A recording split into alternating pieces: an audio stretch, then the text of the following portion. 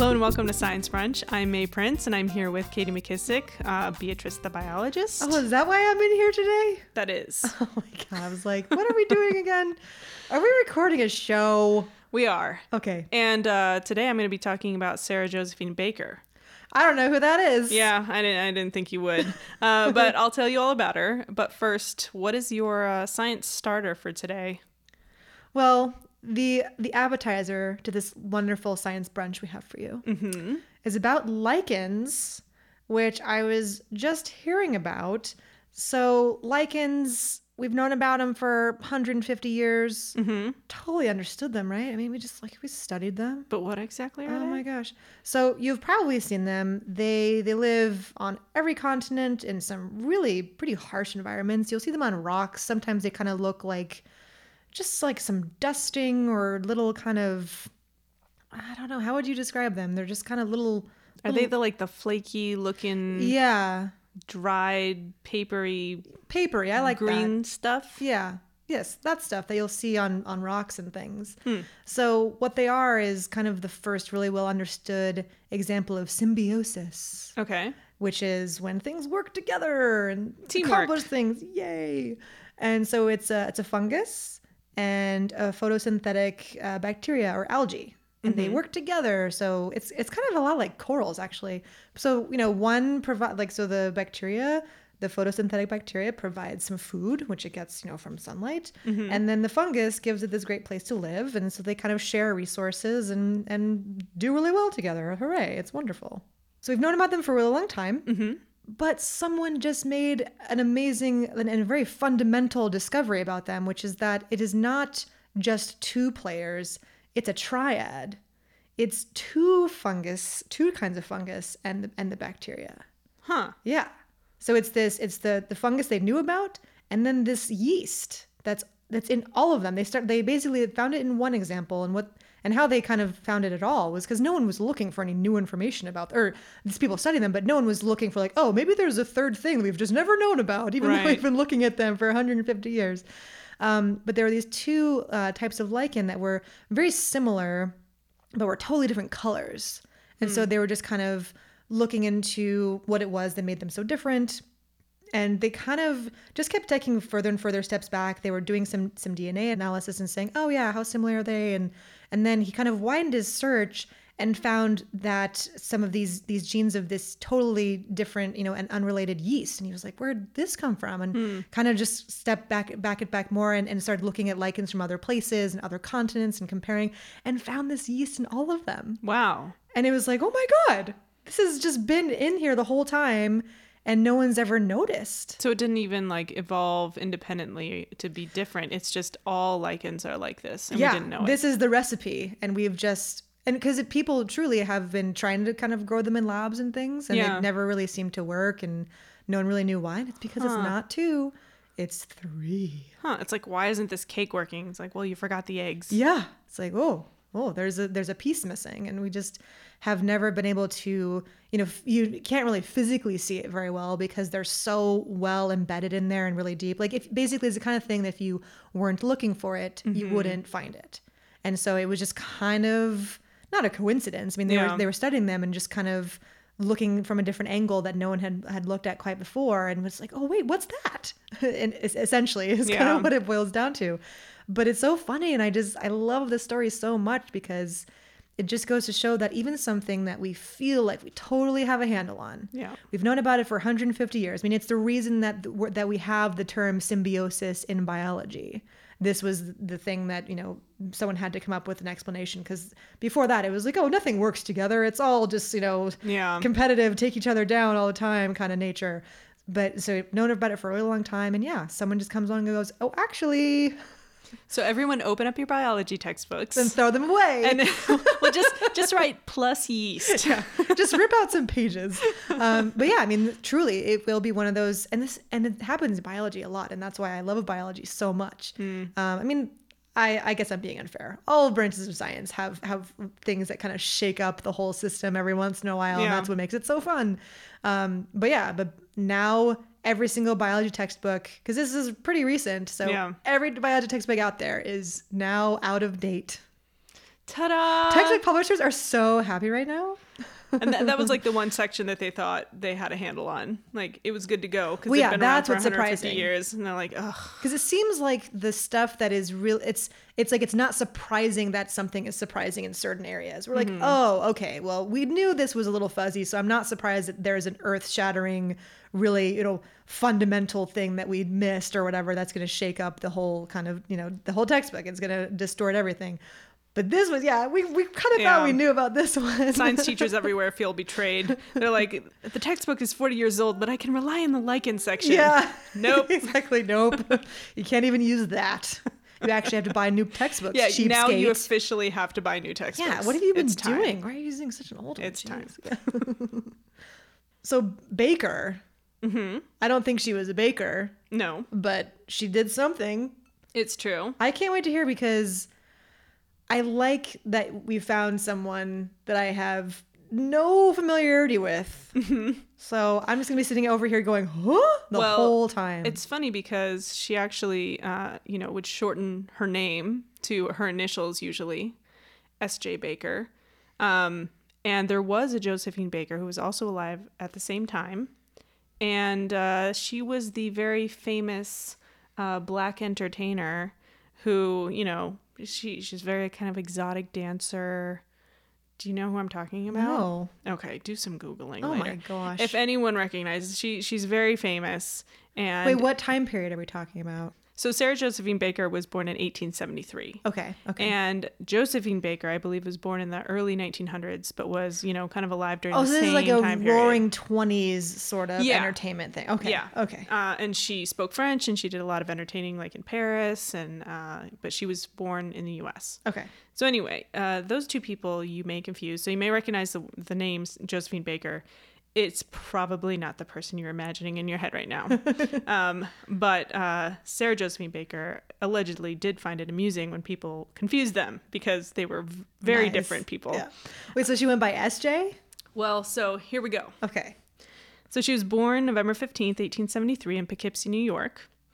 And she was the third daughter in a row in her family. Her father was a lawyer. Her mother was educated at Vassar and was, a housewife.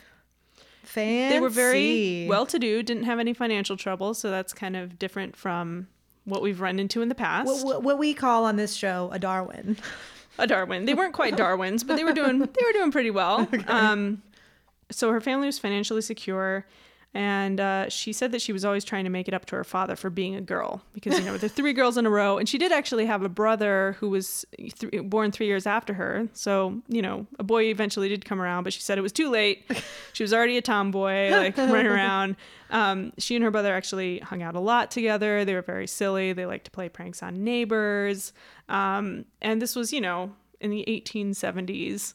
So I don't know, what people thought about tomboy girls back then. But she said one of the things that they would do was when the circus was coming to town, when they heard that it was coming to town, they had this kind of never-do-well friend of theirs that they supposedly weren't allowed to associate with. And what they would do is she and her brother would go to sleep and they would tie strings around their toes and hang the strings outside the window so that when the friend who was keeping track of when the circus actually came to town, when he saw that they were like pulling in, he would run over to the house and pull on the strings and pull wake on their them toe up. strings. And then they would crawl out the window and they Oh would my all go God. down and watch them set up the circus and like bring out the elephants and all of that stuff. Oh, how So cool. that was Man, kind the of toe funny. string thing. I mean, why didn't you? I guess Brilliant. the pebble on the window thing was Yeah. maybe too loud or too risky loud. or something. I'm going to remember this now. Like, just tie a string on your toe and go to sleep and then have a friend come yank on it. Oh my God. Yeah, that's so funny. brilliant. Very covert operation. And she also was apparently a very compassionate child. She tells us the first story in her autobiography is about how she was waiting for her mother to come downstairs for, to go somewhere. And she was all dressed up, like all to the nines, like lacy dress, blue ribbon, blue patent shoes, like just totally decked out. And she's waiting for her mom on the stoop. And she sees this young black girl who's about her own age. And she walks in front of the house. And this girl has a very ragged dress. She's dirty, and she sees Sarah Josephine, and she's like, oh my gosh, she's so impressed with her clothing. And Josephine Baker, she went by Jo, by the way. She was so overcome with this feeling of, I have too much, this girl has nothing, that she stripped off all of her clothing. She said she even stripped off her underwear. It's like, wait, Jo, you can leave your underwear on. Okay. She just handed it all over to this girl, and the girl runs away. And then Jo's like, oh no, what's mom gonna say? So she walks back into the house completely naked.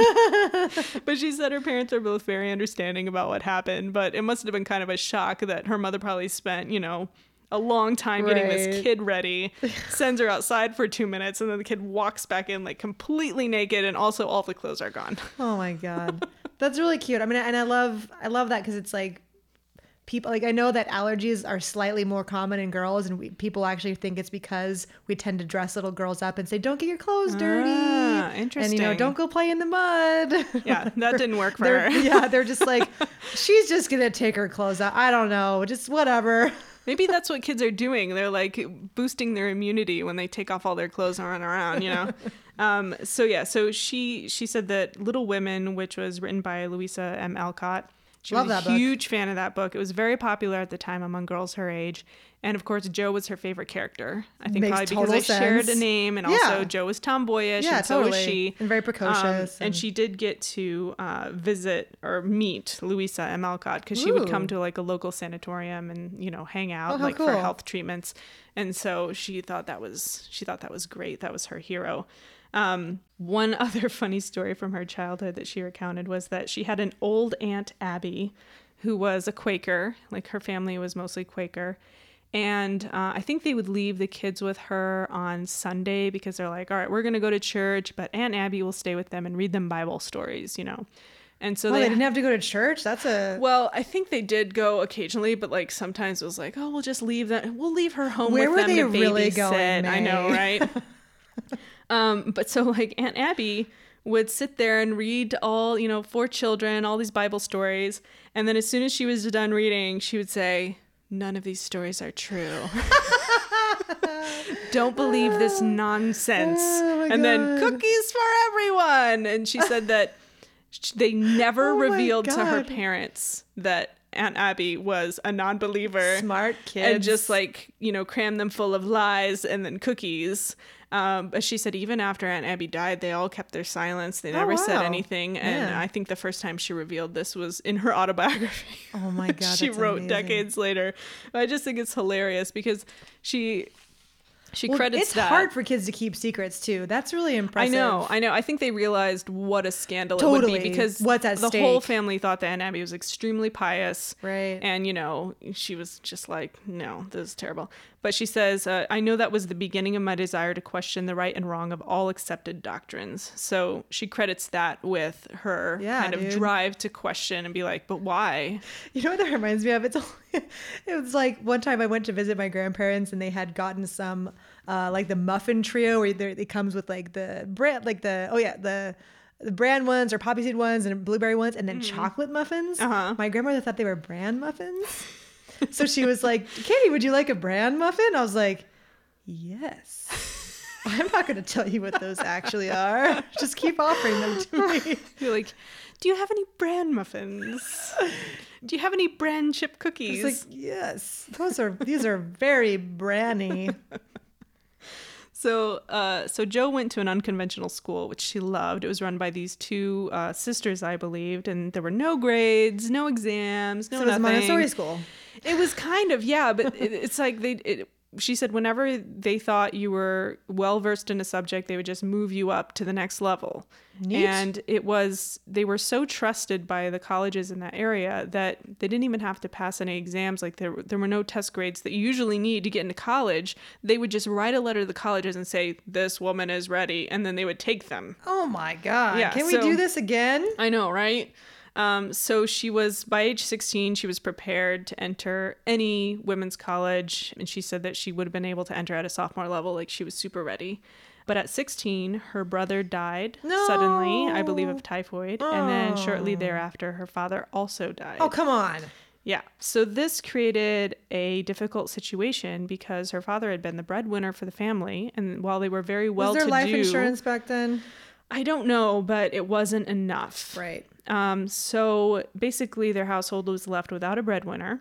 So she decided, well, I'm going to step up and I'm going to take care of the family financially. How do I do that? I will become a physician.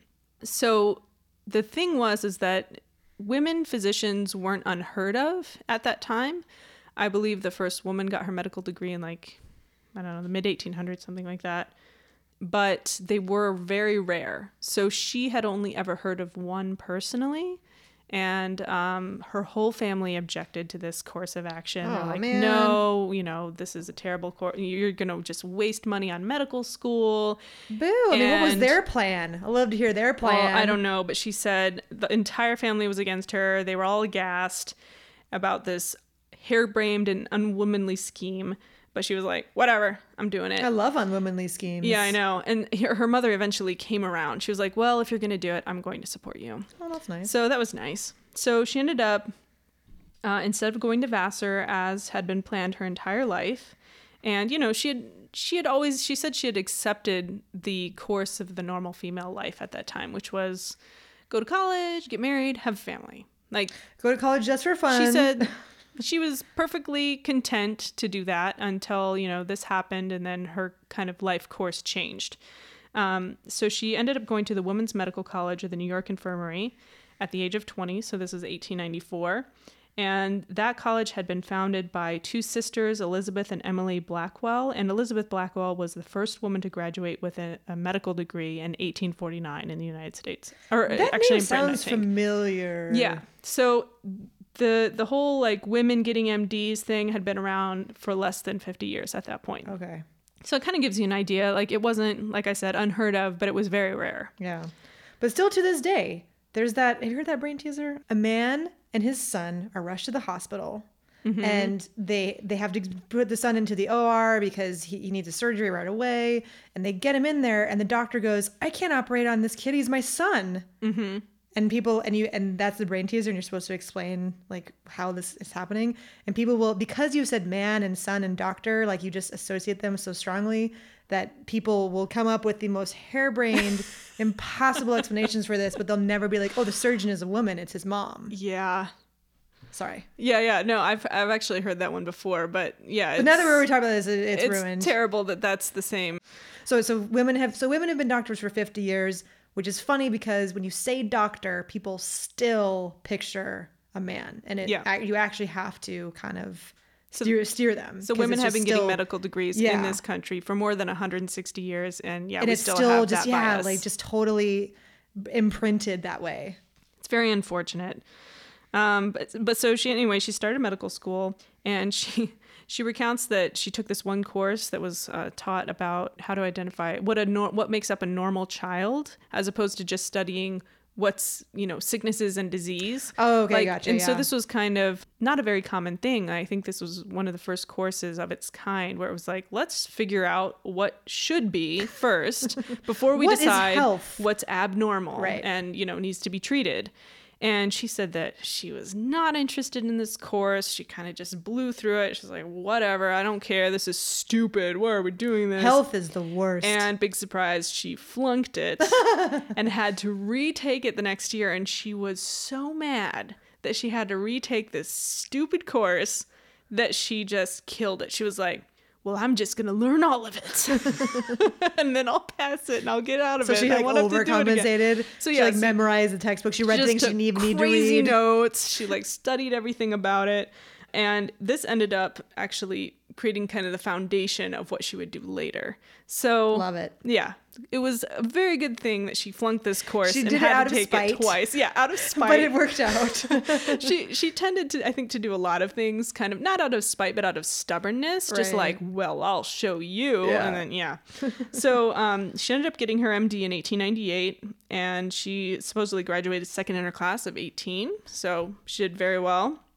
And then she went to do an internship in Boston.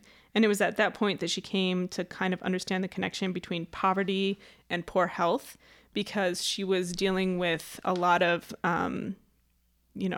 people that lived in very filthy conditions. At that time, there were a lot of immigrant populations that were kind of relegated to these very filthy, dilapidated tenements in all of America's cities. And so she was sent into these situations where there was like no running water, everything was dirty. Everyone was using basins to wash. Well, and what are they eating even? What are they eating? How are they storing the food? Everything is overheated, And so she tells this one story of her internship. So, she's like 20-ish and she goes to help this woman who's in labor, and she gets there to find out that the woman has like these scalding burns all on her back. And she's like, what is going on? What's wrong with you? And the woman says, oh, my husband threw boiling water on me the other day. And then the husband is there drunk, and he gets up and is angry and starts, trying to beat the woman because she told everyone, what was happening. And so Jo runs out in the hallway to lure him out there. And then he runs out there and she punches him. Nice. And he falls down the stairs and, slides into the landing. And she's like, well, he might be dead, but I have to deliver this baby. She's like, I might need to patch that up later, but whatever. So she goes back in, she blocks the door with some furniture, she delivers the baby. Hardcore. Yeah, and then this is an internship, trial by fire. And then when she leaves, she's exhausted, but she's like, oh, that guy is still at the bottom of the stairs.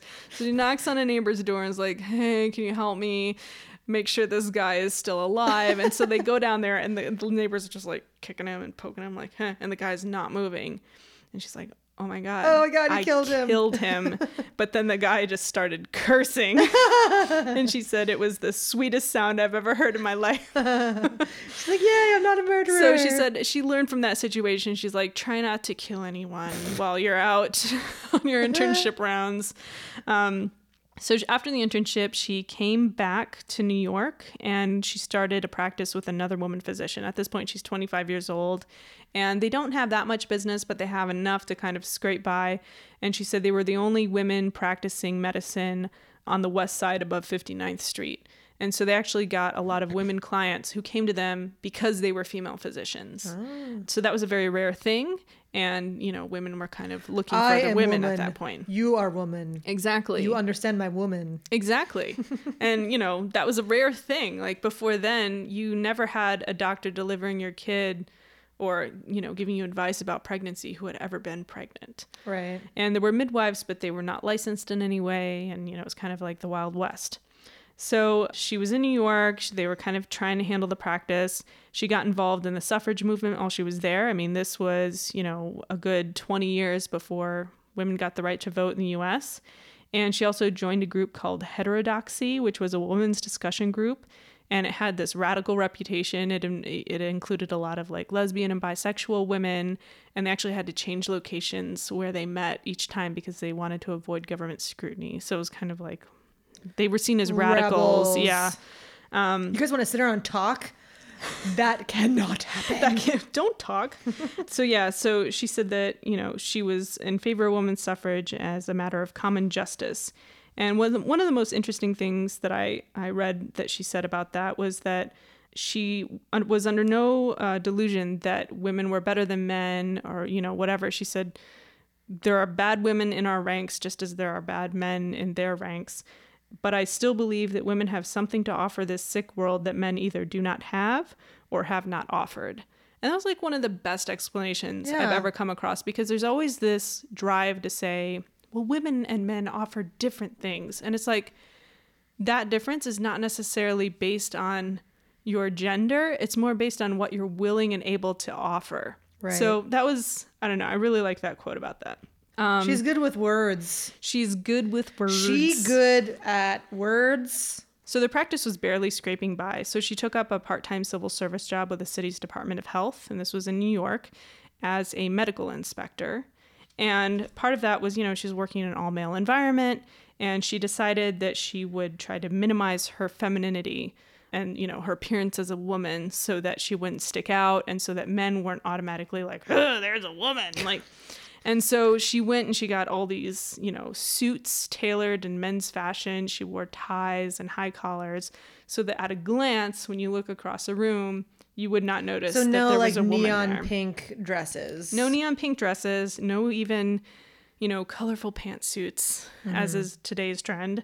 But she said that she blended in kind of so well that men in speaking to her would forget that she was a woman. So she talks about how this one guy was, he was talking about women in the office, and he's like, oh, they're such a distraction. They're terrible. They don't know what they're doing. They're not good at teamwork. Man, I know. And she's like, who do you think you're talking to? And he was like, oh, I totally forgot you were a lady. And so oh my God. she kind of took it in stride. She was like, oh, these idiots. But, she got by. So backing up a second. So she's in the medical examiner's office. So it's the Department of Health. So she was working in the Department of Health as a medical inspector. So what her first assignment was to go to schools and try to find any children with infectious diseases. Oh. So basically at that time, the way that they did it was, a teacher has, 1 billion kids in a classroom. And if they notice one, there's like, oh, I think that one might have cholera. That one's turning green. Yeah. I think something's Then they wrong. refer it to that child to the head office. And then the medical inspector, Joe, comes around and looks at the kid. And then determines whether or not they need to be sent home or, quarantined or whatever. Okay, thank you. Because, sorry, I think I was going for thinking of medical examiners. I'm like, wait, so is she looking at dead bodies of murdered people? No, not dead bodies, pre-dead bodies, still living children. But she said that the problem was that the culture of the office was very lazy. And she said most of the guys never even went out to the schools to look at the kids and figure out if they're sick or not. And so disease is just running rampant and they're collecting a paycheck. And, she was, again, stubborn. So she's like, whatever, I'm going to do better. So she went out there and, was figuring that stuff out. She was also instrumental in finding Typhoid Mary. Have you heard of typhoid? Sounds familiar, right? It's a phrase that we use these days. So Typhoid Mary Mallon, she was an asymptomatic carrier of typhoid, which means that she was able to infect others with typhoid and they would get sick and die, but she was just fine. Yeah. So the problem was that she was working as a cook for different families and she didn't believe in washing her hands because why should she? And so I agree. That's a terrible idea. Don't ever wash your hands. This one doctor was trying to trace these typhoid epidemics that were breaking out across the city. And he eventually found out that, several of the families all used her as a cook. And so he was trying to track her down and he wanted, he finally found her and was like, I need a urine and stool sample so that I can evaluate you and figure out what's going on. Because at that point, she was the first asymptomatic case that they had found. They didn't even know what was going on. They didn't realize that someone could be walking around infecting people and not be sick themselves. And so he found her and she was like, no. Get away from me. And so to the point where... I mean, when strangers come up to me and say, I want some of your pee, I usually don't give it to them. No, I'm just kidding. Yeah, I know. It's a weird request. But he was like, really? We think you're infecting all these people and they're dying. There's actually a really big problem, though. So please just do it. Yeah. And so she refused. And it got to the point where they're like, well, we need to arrest you and detain you because we think you're causing this epidemic. We don't understand it. So Joe was sent out to try to apprehend her. And that was because, she was a woman. Mary Mallon was a woman. Makes sense. You talk to this crazy woman, please. Yeah. Meanwhile, Mary Mallon, when Joe shows up, wants to try to stab her with a fork and then ran away. God. To the point where the police officers that were accompanying Joe had to chase her down. And then Joe said she had to sit on her to keep her from running away again. Wow. I knew about typhoid and I knew she's preparing food and all that stuff. I had no idea she was so bonkers. Yeah, she was kind of bonkers. And the thing is that they ended up, taking her back and evaluating her and, finding out. And they thought that she was carrying and passing it along, something having to do with her gallbladder, it was being stored in her gallbladder. So they're like, well, we'll just remove your gallbladder and then you'll be fine. And she was like, no.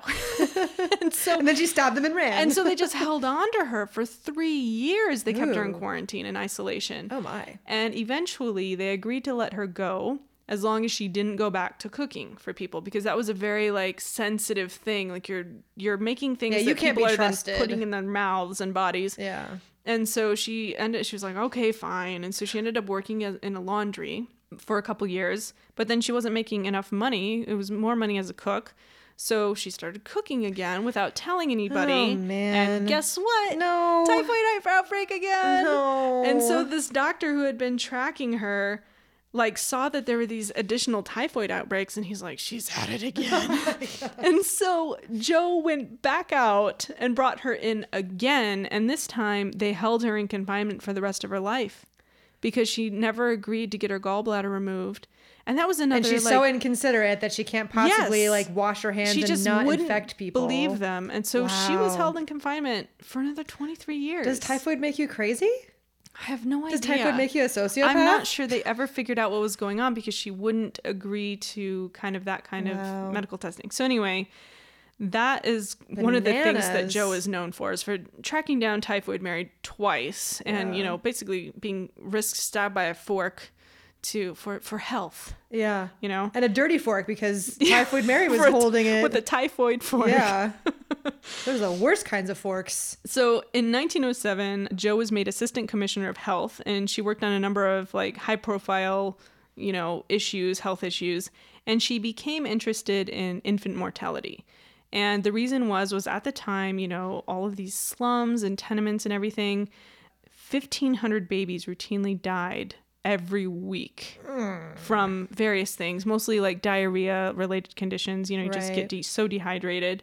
And she famously said, it's 6 times safer to be a soldier in the trenches of France than to be born a baby in the United States. Ugh. So it was really bad, and it was that's really bleak. really common. She talks about how common funerals for babies were. Like, it was just terrible. And she said at the time, doctors were usually only called to treat people after they became sick. But she had this epiphany where she was like, well, the way to keep people from dying is to start treating them beforehand to prevent disease. This Ding, whole ding, ding. preventative healthcare thing that we still haven't gotten right to this day. People are still like, we don't need to pay insurance for preventative health. But she was like, no, this is the way to do it. And this all came from kind of her normal child course that she took in medical school, which Right. was, well, let's just maintain normal. Yeah. Let's What identify does what normal healthy is look like? and let's maintain it. Right. So she started this small pilot, experiment while she was going around like helping people. And what she did was she took a team of nurses door to door, and they taught the mothers about nutrition, cleanliness, and ventilation. And they were all very basic concepts. So keep the kids from overheating, dehydrating, eating infected milk, and she did this by encouraging breastfeeding as opposed to, formula or outside milk, because then we you have were to, already on formula at this time? well, you have to put it in a dirty bottle and, Yeah, man, whatever. don't do So, that. and the mothers had to work and all that. So it's this kind of mess of issues. But what she found out at the end of her pilot study was more than 1,000 fewer neonatal deaths happened during that pilot study, and everywhere else in the city, the rates remained unchanged. So clearly, Some good data. just basic care was having a huge impact on the infant mortality rate in a good way. So they were so successful that the Department of Health was like, okay, well, we're just going to create a bureau for you, and you're going to do this. You're going to do this more. And so it was the first bureau like this in the country. It was called the Bureau of Child Hygiene. Ah. And her entire focus of her career was preventative care by keeping children clean and healthy. Because, they're like little disease monsters. So They're so susceptible to everything. I mean, Exactly. they're so helpless, and their immune systems are like, what? You want me to do what? Yeah. So she developed all these different types of programs during her time there. And this was all in a very short amount of time. And it's crazy to think that nothing like this existed anywhere in the country in these conditions that were so deplorable that no one thought, hey, maybe we should teach people how to, live cleaner or, Oof, yeah. try to handle stuff. So what year are we in right now? So this was 1908. Oh my God. She was 34. Okay. So she's put in charge of this huge program, and she's like, well, I'm going to do it. And so she goes out, she sets up milk stations with free pasteurized milk. She does standard inspections of school children for contagious diseases. She establishes the practice of having school nurses. Wow. So this is why we have school nurses. Oh my gosh. Yeah. And she set up licensing for midwives, so people aren't just out there doing whatever they feel like. Like, they actually have some training. And she invented a simple baby formula that mothers could mix at home. So it became easier to feed children. It became more sanitary. She also noticed that a lot of children were going blind because of like gonorrhea transmission from the mother. And there was a very simple solution of, treating their eyes with silver nitrate, of dropping it in their eyes. But the problem is that the containers themselves would touch their eyes and become contaminated, and then it wouldn't ever solve the problem.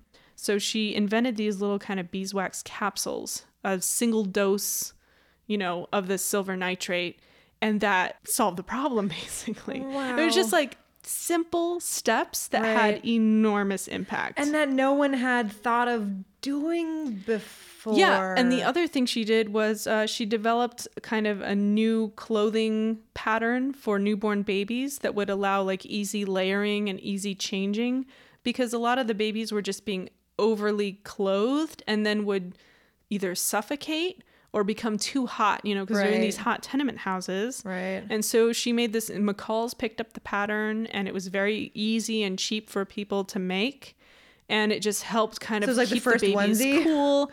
Yeah. The first cotton The first onesie. This practice that we have of like just buy a million onesies and just keep washing them. That was where this started. This idea of just buy something simple that's easy to take on and off. And whenever it gets dirty, just throw it in the wash. That's what she did. Another thing she did was she made a bunch of baby stations, to kind of help educate mothers. And she also created the Little Mothers League in 1910. And this was to train girls who were 12 and older in basic infant care. So the issue was a lot of mothers had to work. And so they would have a baby, but then just leave it at home, either unattended or with siblings who didn't know anything about how to care for a baby. And so her whole thing was, well, let's train these teenage girls, the proper way to care for a baby. And then that way their mothers can go off to work and earn more money, and then the whole family is better off. It's a cycle. I mean, it's this whole idea and the baby just isn't on the floor for 8 hours or exactly. God, I mean, and that was the 8-hour work day was not a thing yet. So no, God, like it was like a 12-hour work day. Oh God, so that's so terrible. Educating siblings to care for their younger siblings also had just a huge impact on infant mortality, and made things safer and healthier and everything. And she also organized the Babies Welfare Association, which was kind of a way to garner public support and organize all the different agencies around the city who also had an interest in providing childcare services. So it's just crazy. Like this basic concept of childcare at its most basic was instrumental in kind of furthering the economic lives of women. And, so that all started with her. And from 1908 to 1918, New York City's infant mortality fell from 144 to 88 per 1,000 live births. Wow. That is an enormous drop, And that was within 10 years. 10 years of just basic stuff. Yeah, practically cutting it in half. Yeah. Essentially. I mean, and it's not like wow. she invented a new medicine or cured typhoid or anything. Yeah, just organized, well thought out plans. Yep. Not everyone was happy about this. Baby coffin makers. Close. So she said that a bunch of Brooklyn doctors went so far as to petition the mayor to shut down her bureau because they said it was hurting business. Let's take a moment to just eye roll. She said the only thing she would have enjoyed more would have been, quote, a similar protest from an undertakers association. She's just like, because these people were keeping their babies healthy and not going to the doctor with like a baby near death. Exactly. Because of course by the time they would go, like you were saying, the babies like have minutes to live. Yep. Or something, or maybe because doctors were only treating sickness. They weren't providing preventative care yet. I mean, now we go to the doctor, we get a checkup, we get vaccines, we get our blood work done. These doctors were like, I haven't seen a dying baby in a while. This is terrible. Yeah, exactly. God. So her attitude is basically, haters gonna hate. I don't care. I'm gonna keep going. Yeah. So in 1916, she started lecturing at New York University Bellevue Hospital Medical School, and she lectured on, child hygiene every year for them. And she said that she would do it in exchange for the opportunity to enroll in their new public health course, which had not been open to women. And so she became the first one to receive a doctorate of public health from NYU. Nice. Yeah. So in addition to being a medical doctor, she also had, her PhD Go, in the field. SJ. And just to put that in context, it was a mere 40 years before that the first woman earned a PhD in any field.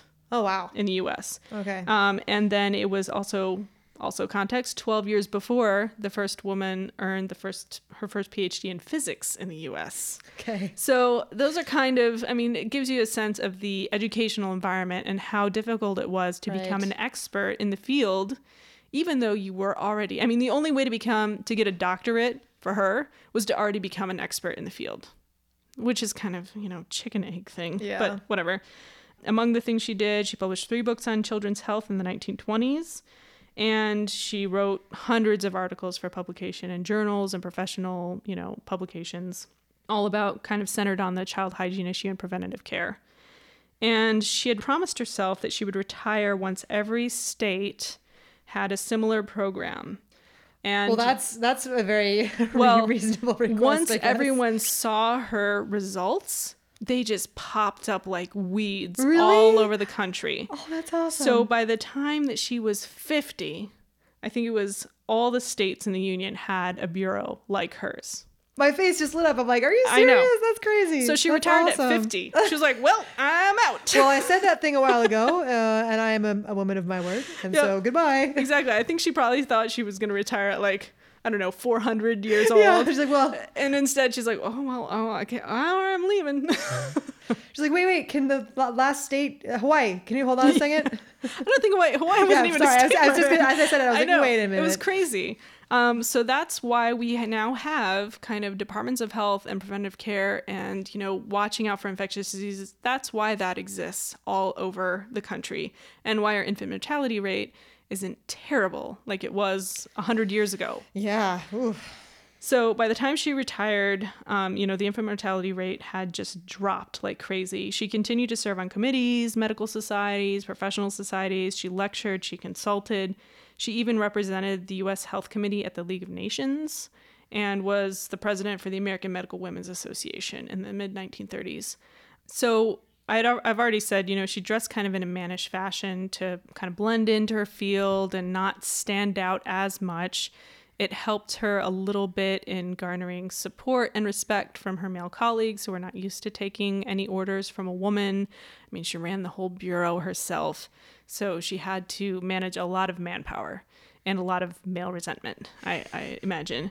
It's hard to tell exactly what her sexual orientation was. She dressed like a man for most of her professional life. She wasn't opposed to wearing, feminine clothing. And in fact, she showed up to an office party once, dressed a little less mannish than usual. And her colleagues were like, well, we just wanted to see if you would wear a dress when you didn't have to, when you didn't have to wear a tie. So perhaps related, perhaps unrelated, she most likely was a lesbian. And, it's hard to tell exactly because she destroyed all of her personal papers, but she lived with a woman starting, I think, in the 1920s. She met Ida Wiley in 1920, who was an Australian British American novelist, screenwriter, short story writer, and poet. She actually, wrote some books that later became movies. She was, fairly successful, and they lived together until Joe's death much later. And she destroyed all of her... Well, Joe destroyed her own papers.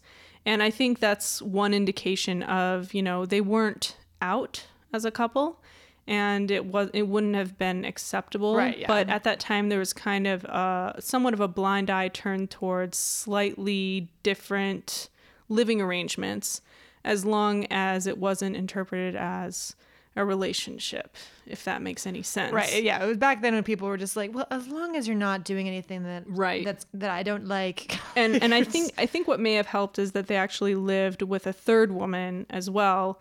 Ida Wiley. So two women would be like lesbians. 3 women is like they just like being around each other. Exactly. And they were known as the girls, and they all lived together forever. And that's funny. Ida continued to live with the other woman after Joe's death. Ida was kind of known as, a masculine figure, and she was called uncle by her friends. So there's all this kind of indirect evidence, but right. it's fairly obvious, and I'm not sure it has anything to do with the way that Jo decided to dress.